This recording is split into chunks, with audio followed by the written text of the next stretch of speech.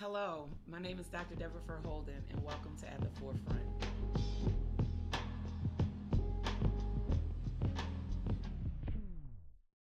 Okay, so we're going to get started. I'm Dr. Deborah Holden. I'm here today. I have two of my favorite people on the planet here. There's something about having good colleagues that are also friends and scholars. I got Dr. Ronnie Ellington. Dr. Ellington, tell us a little bit about yourself. Hello, my name is Dr. Ronnie Ellington. I'm an associate professor of mathematics education at Morgan State University. There, I do research on understanding the impact of policies on diversity and inclusion in the STEM disciplines. I'm also the PI on the Bessie Coleman project, where we. What's a PI, Dr. Ellington? I am a principal investigator for the Bessie Coleman project, which is an after-school project to help students understand the importance of STEM in Who is Bessie Coleman? Bessie Coleman was the first African American woman to fly. Okay, gotcha. Yeah, Gotcha. She so had you her got pilot's you license. lead a grant that's founded in her name that's for African American children specifically interested in STEM careers. Okay, gotcha. And I also am work with the Seminole Project, where we're transforming undergraduate STEM education. So my passion, as you can hear, is really about what are the things that impact particularly Black children to be successful in STEM disciplines. What's STEM? Science, technology, engineering, and math. Oh, is medicine included in that? Yeah, if it's STEM, science, medicine. Okay. Yes. I'm only asking because people talk about STEM a lot, and I'm gonna ask you some questions because you'll do your sciencey thing, and I want to make sure we don't leave the masses behind. Okay, good. And the masses behind in the conversation, but a lot of times people are starting to now throw medicine in the world with STEM as well. Also psychology, people are doing that as well. Yeah. And it's not a bad thing, hey, if we could increase diversity across those areas. All right, fantastic. Then we also have good friend and colleague, the good Reverend Dr. Esquire, Pastor Todd Yeary of Douglas Memorial Church and also the Rainbow Push Coalition. Pastor, introduce yourself. Since you covered most of the bases, that's pretty good. I pastor Douglas Memorial Community Church in the inner city of Midtown Baltimore in the Upton community. I'm also an adjunct professor of government and public policy at the University of Baltimore, and I'm the senior vice president of Rainbow Push Coalition, which is a national human rights, civil rights, social justice advocacy organization headquartered in Chicago.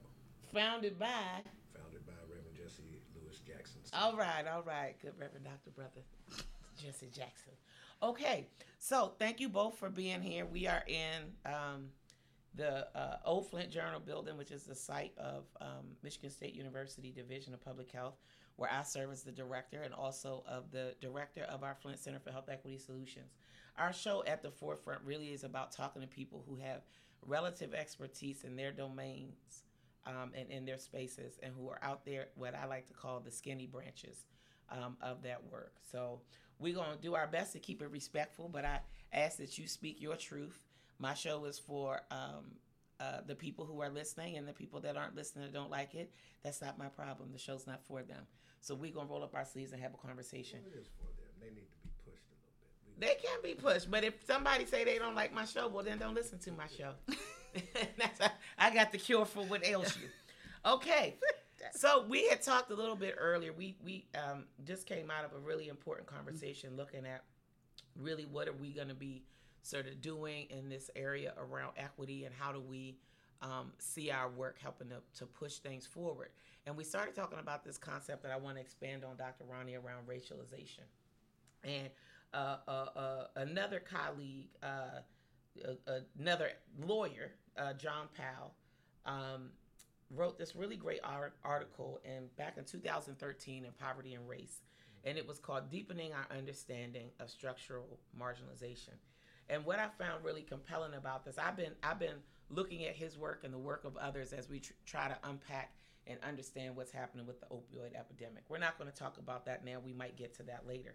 And I found this notion, and I found myself describing what was happening around how we started to intervene on opioids as a racialization process. And I said we've racialized the opioid epidemic, and we've racialized the interventions that are designed to curtail the epidemic, evidenced by the fact that we are seeing improvements in opioid overdose death and then people getting into treatment, etc., in white communities at a much greater rate than we are seeing in African American communities.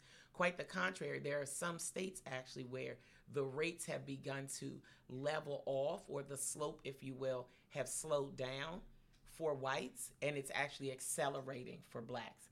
And I said, how did y'all take something that was a majority white problem, and white folks are getting better, and black folks are getting worse? We've racialized all of the efforts around the opioid epidemic, many of them. And so I got curious in this concept, because people say, well, what is racialization? And I found what I thought to be a very succinct and clear way of describing it. And John Powell gives us that definition. And Brother Powell is the director of the Haas Institute for a Fair and Inclusive Society at the University of California, Berkeley. And in this 2013 article in Poverty and Race, he says, racialization connotes a process rather than a static event. It underscores the fluid and dynamic nature of race. Moreover, racism is understood as a consciously motivated force.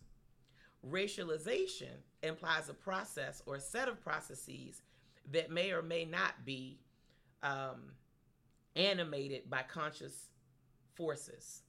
Racism invites a search for a racist actor, much as a web suggests the presence of a spider.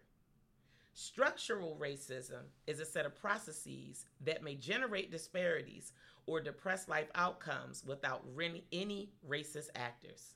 It's a web without a spider. And I thought that was real deep. Dr. Ronnie, what do you think about that? Well, first of all, there's always a spider, and this is where I diverge from that. So the spider is the historic racism that is embedded in the society we live in. It is, when we say we're doing interventions for people, generally people are known as white people. Let's just be honest. We as African American people have not been seen in the same light as white people. So when interventions are done, even if they're meant to be for everyone, white people seem to benefit more because they're seen as people. They're the norm, they're the central, and they're the ones that when their problems become paramount, then we have to do something about it. Even the fact that we're focusing on the opioid addiction and not necessarily the crack addiction speaks to that when a problem occurs in what we call the white community, which is the normalized community, now we have to do something. And then we mobilize our efforts to support them. Now, we don't say that deliberately or intentionally, but that's what's happening. But the notion to me about a web without a spider, because if you say that the historical context is the spider, I actually think that's still the web. Okay. That's a way to see it. And don't get me wrong, it's a strongly woven web. The reason that I think that this is worth us unpacking a little bit is because the notion that there has to be a person with a bad intention. See, people oftentimes want to be judged not on their actions, not on the outcomes, but on their intentions. And when we talk to healthcare systems, for example, and I'll go back to the opioid example, and we say, why is it that whites are 5 times more likely to get medication-assisted treatment in the emergency department than blacks? If you talk to an individual provider, a nurse, a physician, they'll say, we don't know, I don't do that. We give everybody a fair chance, but the data don't lie and the statistics are what they are, right? And the reality of it is we've got people behind this, but it's more than that, because when you start to unpack it, people will say things like, well, that particular person, I didn't start on medication-assisted treatment because they were homeless. So getting them started without them having all of the appropriate resources and supports, et cetera, that they need to actually get to treatment wouldn't have served them in the long run. But then we look at, well, who's more likely to be homeless? People with mental health conditions, women, ethnic minorities, et cetera. So if you don't address that problem, by default, you've actually injected race and racism into how decisions get made, how services get delivered, and who has access to what. And I think it's a misinterpretation of the word intention. Yeah. See, people confuse intention with willful. To me, you don't have an intention, you are an intention. You embody an intention. And being in America, living in a racist context, many of us are embodying the intention or the energetic of a racialized perspective. Yeah. So even though our will may not be to do harm, but our intention, our energetic, our set of beliefs, the way we perceive the world, the way we perceive people are shaped by the cultural context that we live. Yeah. So even though people are not willful in this perpetuation of racist or racialized perspectives, we all embody it because it's the water we swim in. And unless you're actively undoing that, then you're going to be culpable in projecting that onto others. That's why I think the redefining of intention in not calling it will. I get it. You're not willfully doing it, but you are intentionally doing it because you embody those ideologies that would have you give this person something that you wouldn't give that person. Yep. And to pretend that we're not in that water and not be wet, to me, is the problem. Yeah. And I think this ties back. That's what racialization is. We live in a very racialized society. Yeah. So tell me, your space, STEM, science, education. I know if we reach way back to your dissertation, Girl. I'm not even going to ask you when that was, but I know it's been 06. 06? Not too long, but long enough. Not too long. 13 years ago. You were looking at high performers and high achieving African American. Well, yeah, because the discourse in STEM up to that point, it's been shifting lately. It has been, how do we fix the problem of African Americans not going into STEM in particular? This is my area. There are other people look at Hispanics, etc., but I look specifically at African Americans. But at the time, the discourse was all about what they didn't have, what they lacked, what the problem was, and I felt you couldn't create success by looking at failure.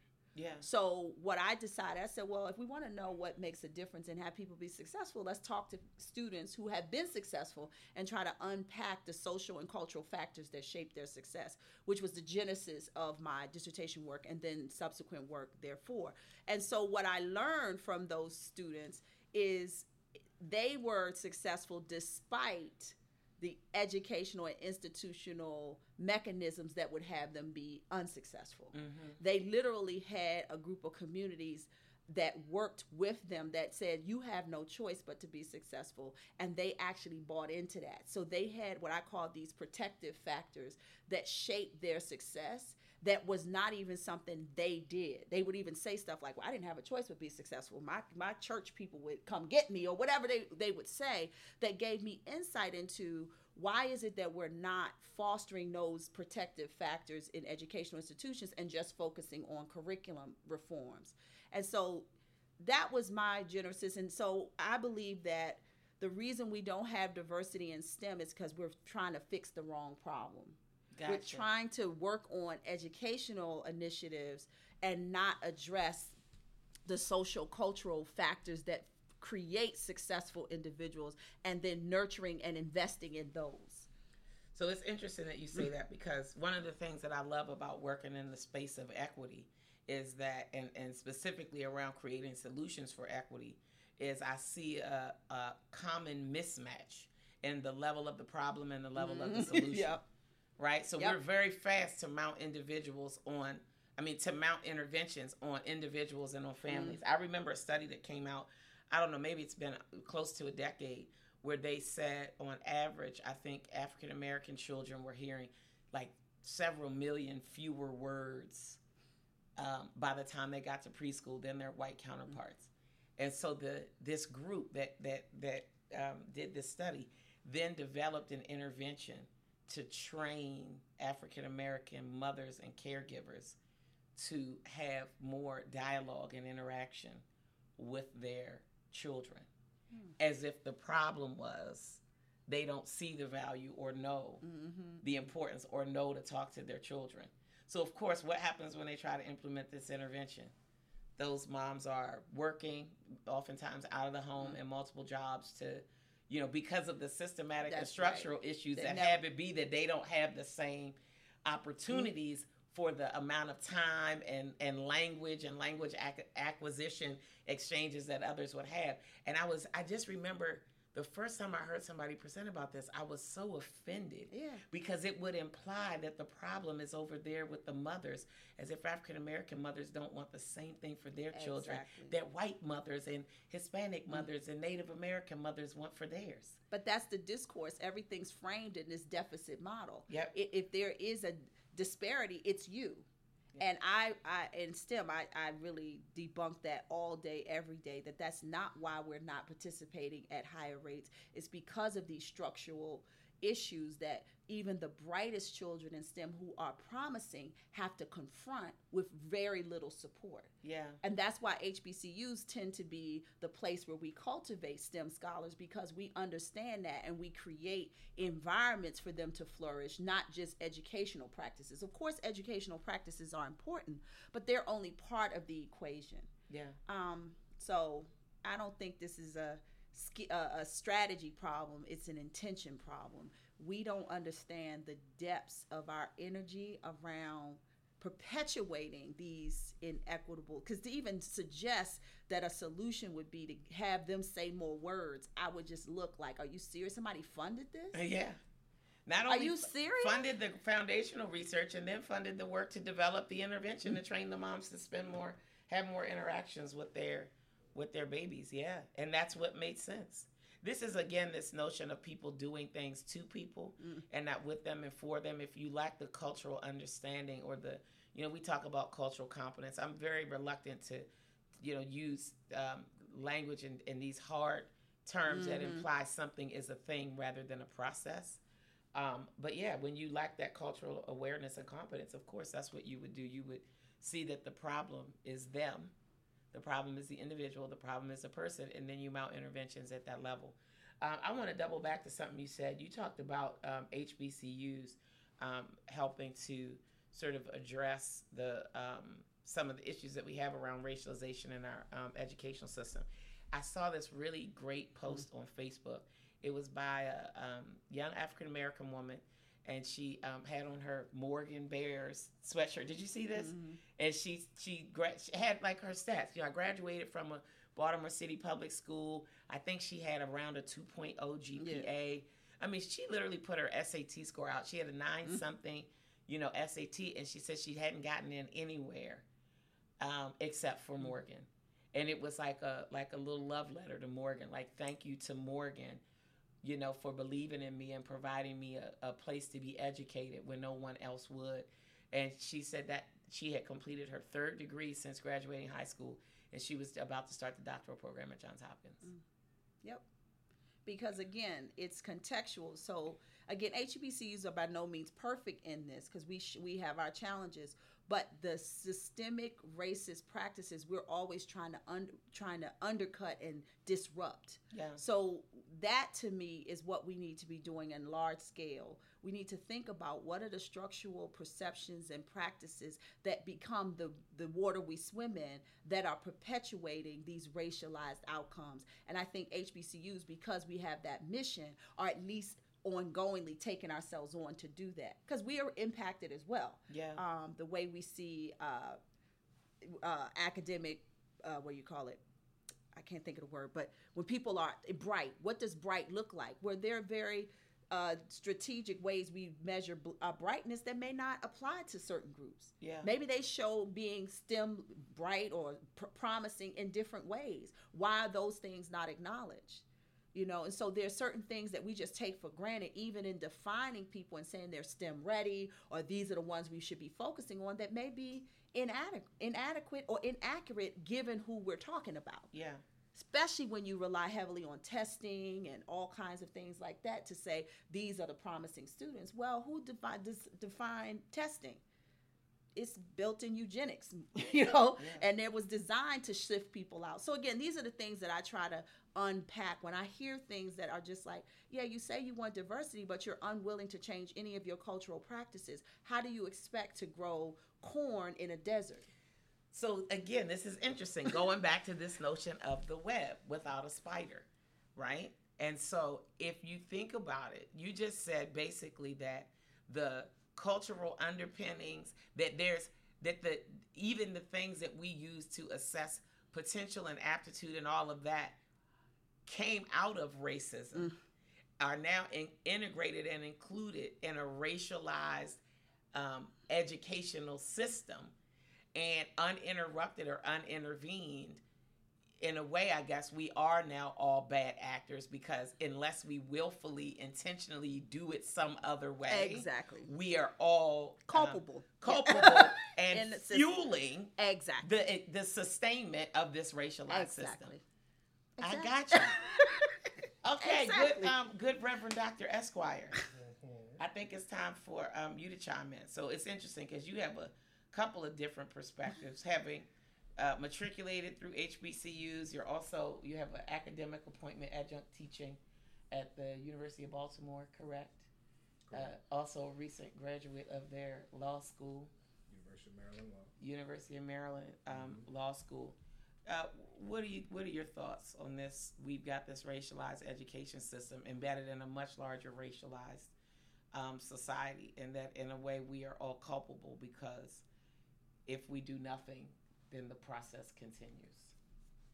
The culpability question is significant, but I think historical context matters, and I think it is not coincidental that we're having this conversation on today, which is actually the 400-year marker of the first recorded arrival of African captives in this country.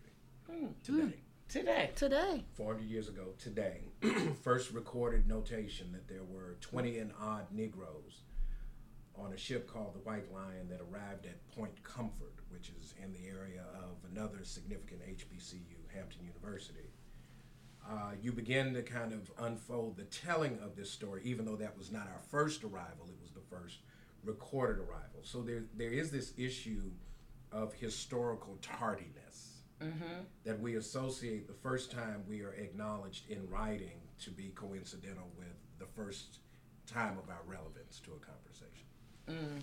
So that's one. The other piece is when Professor Powell, as a legal scholar, talks about racialization, he's actually talking about the systematizing of racialized attitudes and behaviors, but those are historical as well.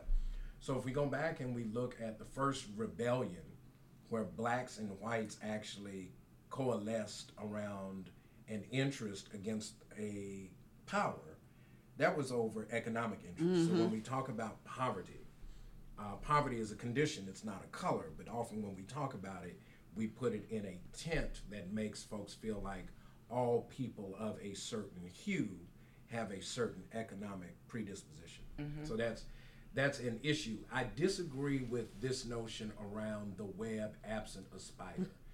Absent a spider because the spider's gone is, I think, what he's really pointing to. Because if I'm the one that's weaving it, I have to weave it in such a way that I don't get trapped by it. Gotcha. And so the design of racialized systems has been for the somewhat exclusive benefit, not of all whites, but particular whites, to the exclusion of other whites. And so the masses get trapped in the web of the fighting over relevance amongst a smaller and smaller portion of the economic interest. And so the United States as an experiment is an economic interest. The reason we're having a conversation about opioids and not heroin is because that carries an economic interest, right? Heroin is an illicit drug. An opioid is part of 1/6 of the GDP of the U.S. economy tied to pharmaceuticals.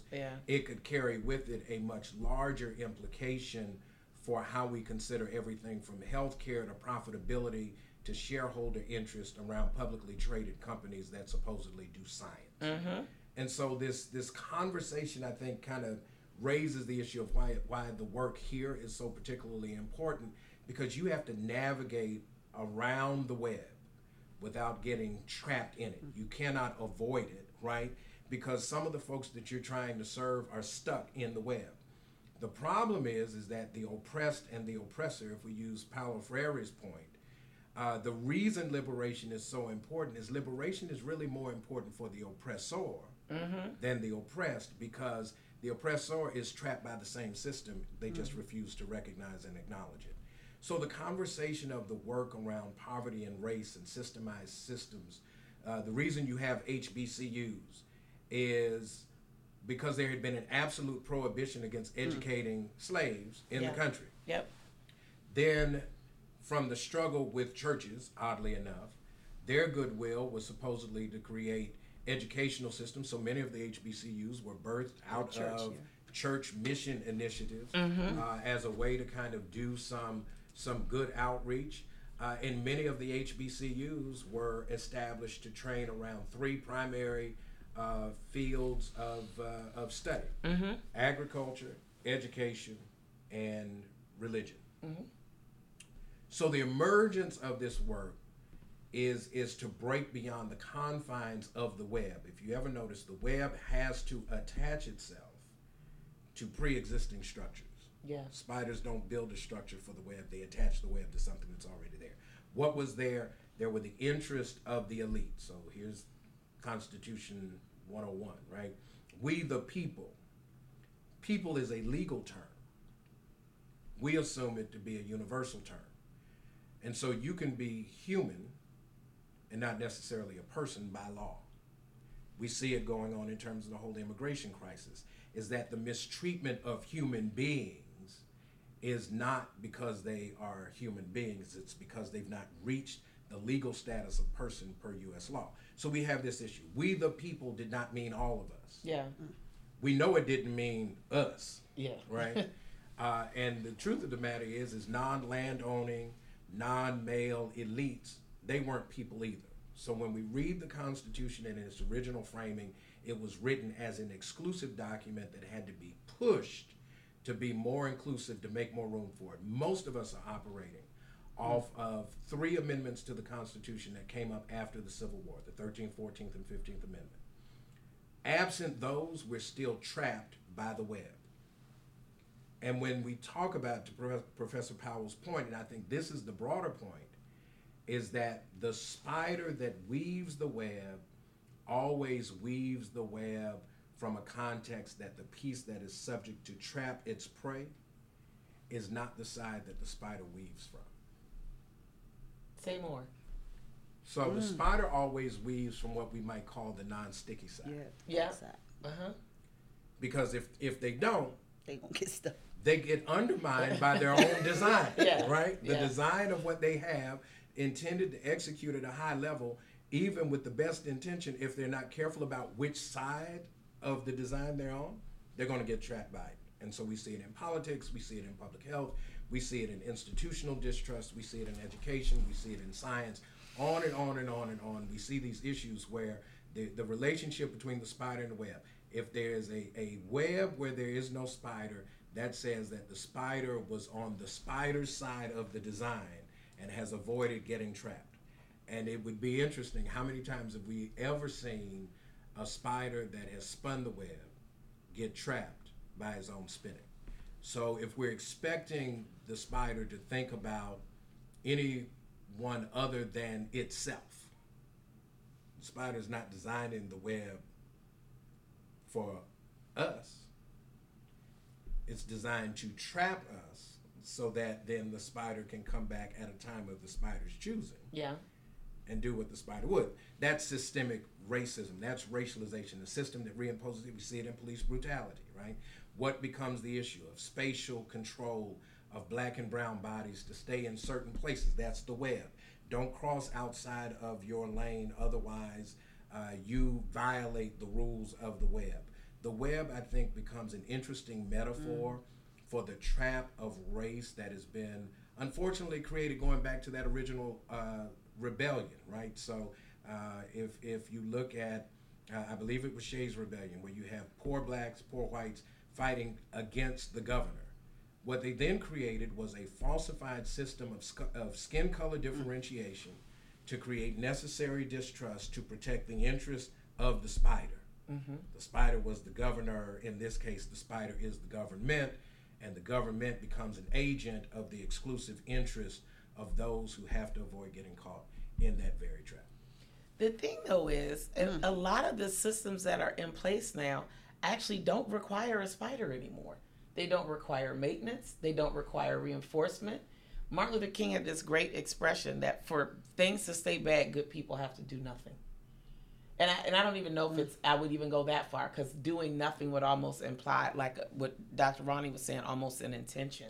But some of these things are just so now ingrained and interwoven. It just is. It is. It just is. It is the water. It's like we swim air. in. It's Yeah, just the it water just, we swim in. Yeah, but there are a lot of things that are not acceptable to us. Absolutely. Right? So for it to just be is not the same as it's being in its current form being acceptable. Mm-hmm. We've normalized it by intentional effort, even if that effort is abstinence. Yeah. So Dr. King's point is silence is as much a deliberate act of indifference as overt acts of racism by way of terrorism and violence that we currently see. We see it going on right now in terms of the ongoing outrage of mass shootings. Right? Here's this fight. We have made it acceptable for certain numbers of deaths within certain contexts and confines to be normalized. Like, okay, how many mass shootings did we have today? We don't even report them anymore. They are so much a normalized part of our existence. Only the most extreme instances even rise to our level of awareness. To then challenge that and say that that's no longer acceptable, you've got to rub against those who have made it reasonable for that to be an anticipated outcome because they have an interest attached to it. And the way that you get some folks will fight for, some folks will fight against, some folks won't fight at all, and their silence is an indication that they're okay either one way or the other, or with their indifference saying, if nothing else changes, my interests are not affected. And so that's what happens with public health. When we look at the very sticky history of public health in disaffected communities, particularly communities of color, we have seen that kind of structural reinforced indifference. You can't say to me that some of the experiments that have been well documented over time did not have somebody who was aware of the study, recognized that the ethics behind the study were absolutely wrong, and said absolutely nothing. Right? So the notion that folks aren't saying anything is not the same as they're not doing anything.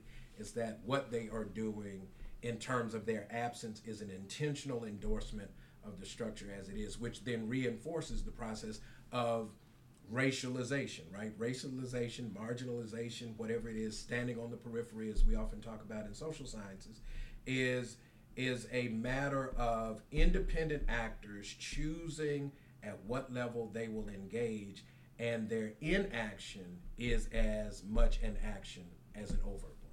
That's why I said we should redefine intention as from willful to the energetic. And you're right. You're standing on the sidelines, making sure your interests are protected. That's an intention as well. It's just as damaging as someone out there, hey, you go home and all of that. And I don't think people see it that way. And it's more like Yeah. So if we use science as an example, there's a difference between the chemical formulation CO and the chemical formulation CO2. So carbon dioxide is a natural part of survival. Yeah. Carbon monoxide is sinister, unnoticeable, and by the time you begin to recognize the effects, It's too late. it's too late. You're dead. Yeah. Right? And that's what racism and racialization has become. It is the carbon monoxide of social interactions around group distinctions necessary to protect the interests of an elite few. And if they stand away and say that the problems you have with opioid or heroin, as we would say back at home, or the crack epidemic, or the issues with crime, it allows them to stand off in an indifferent sort of way to say the problems that y'all are facing are your fault, right? It's kind of the justification for blaming the victim, when in reality, you saw it coming because you were part of the spider enterprise that built this land. And you chose to disengage to allow the effects kind of roll out. So that's what eugenics has been throughout our history, right? It's been an intentional effort to kind of stand off.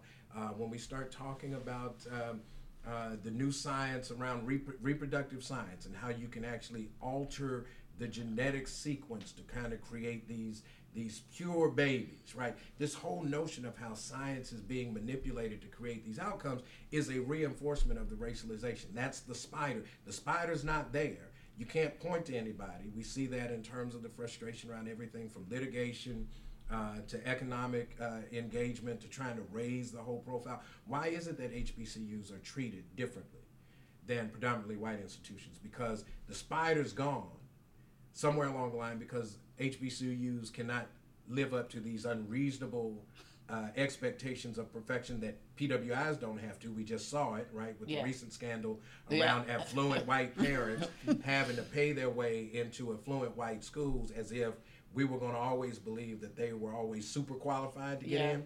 And then we have the perfect example of a young scholar of color who did not meet the standards of the web, right? The web of the SAT, the web of admissions, the web of financial aid, the web of being able to stay in school against surmounting debt, and then the web of being able to advance to the next level, an advanced degree. All of that is there. The spider's not there, but the effects of the spider are still there. You may not be able to see the spider now, but I promise you, if you see a web, you can tell the spider's been there. So here's what's interesting, right? And I don't know why I like the spider analogy. I know, it's really... We're going to ride this one all the way home, right? And so when I think about it, so I start to think about the solutions, and I don't want to jump too far ahead to that, but as I start to think about it, you said the web of the SAT, the web of admissions and all that. So I think, well, when we start to look for solutions, do we look for the spider? Because we do know, right? Even if there's a web with no spider, what we know is there was a spider there, right? A spider is at the source of the web that we see. It just is now absent or missing chilling from the, Okay.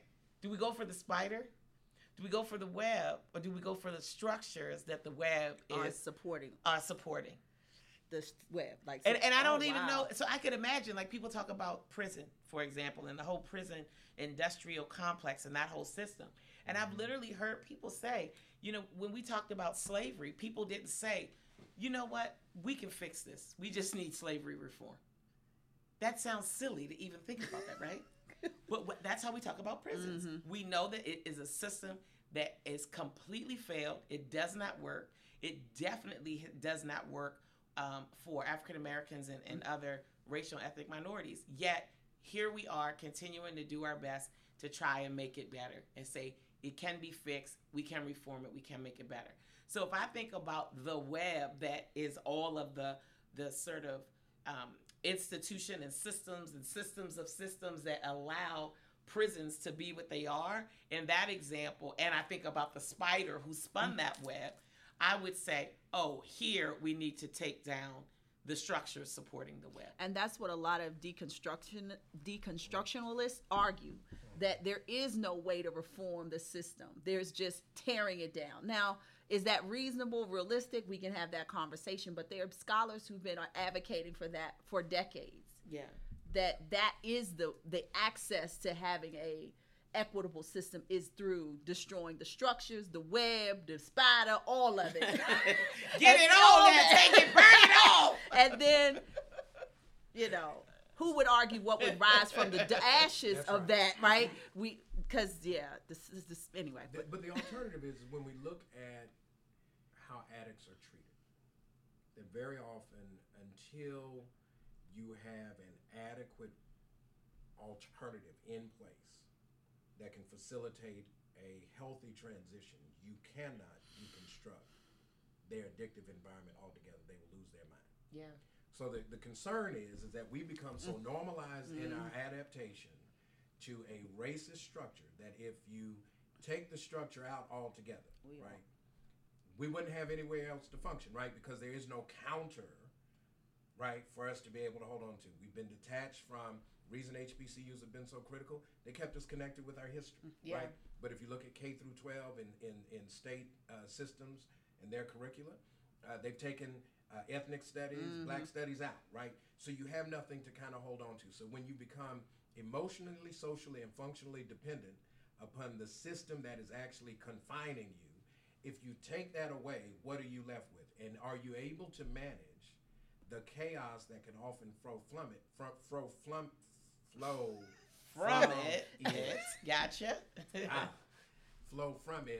until you can get a system built in place. And our issue with wanting to hold out for perfection in system design makes it hard for us to do coalition building in the first place. Oh, right? Absolutely. So I think you almost are forced into the lesser of the postures in terms of which is more ideal, because the consequences of just kind of wiping everything out are so far beyond our ability to kind of anticipate or imagine. We would then probably implode on our own kind of nihilistic tendencies as a group, rather than trying to find a way, how do we begin, at least in the meantime, to do a both and, not an either or. Let's reform, restructure as we can, deconstruct when and where we can, and recognize that this is not going to be a pure resolution to the problem. It's going to take a lot of time. If we're 400 years to today from the first notation, and we know that there have been thousands of years of the emergence of the kind of racialized attitudes that we see going all the way back to almost the Ice Age, and you begin to kind of get the differentiation between the physiological functioning of certain groups based on environmental issues. When we look at the science of how does the pineal gland and the ability to produce melanin creates alternatives and distinctions in terms of everything from behavior to spirituality. How do those things impact our ability to kind of operate? And now many of us being trapped by that spider, we're detached spiritually, we're detached socially, we're detached economically, and we're detached historically. We have no historical awareness. So you probably don't need to tear down the walls that the spider web is attached to, because you're dealing with kind of the effects of that kind of fallout in real time. I would suggest that rather than kind of having an all or nothing approach, is you've got to have folks willing to infiltrate systems of marginalization, much like the old adage, you got to have some spooks who sit by the door. If you don't go in and learn the oppressor's methods and learn how the oppressor is trying to use those methods against your interests, then you're trying to go up against the design that you're already behind the power curve. They're farther ahead in terms of their next phase. It's like R&D in technology.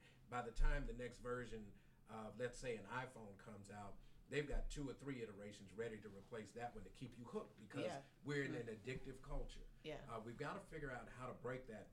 I would start with cultural awareness and a sense of self that allows us to build some resilience against the hostility of the context, whether it is socially, politically, economically, and use that to, if you build the immune system of a racialized culture, then while you're working on doing the redesign, I think you have a better chance of keeping the integrity of individuals and communities intact. I love it, and I love you said building the immune system it fits to me.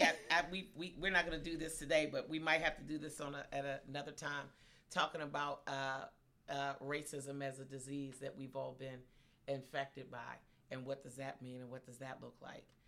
Well, my friends, having 2 of my favorite people in Flint is a treat beyond what I could ever say. Does that mean you buying dinner? I'm buying lunch. I'll buy you lunch. I'll buy you dinner if you want dinner too. So this is At the Forefront with Dr. Deb. I want to say thank you and peace out to my fabulous guest, Dr. Ronnie Ellington, and the good Reverend Dr. Pastor Esquire Tyler. Next time.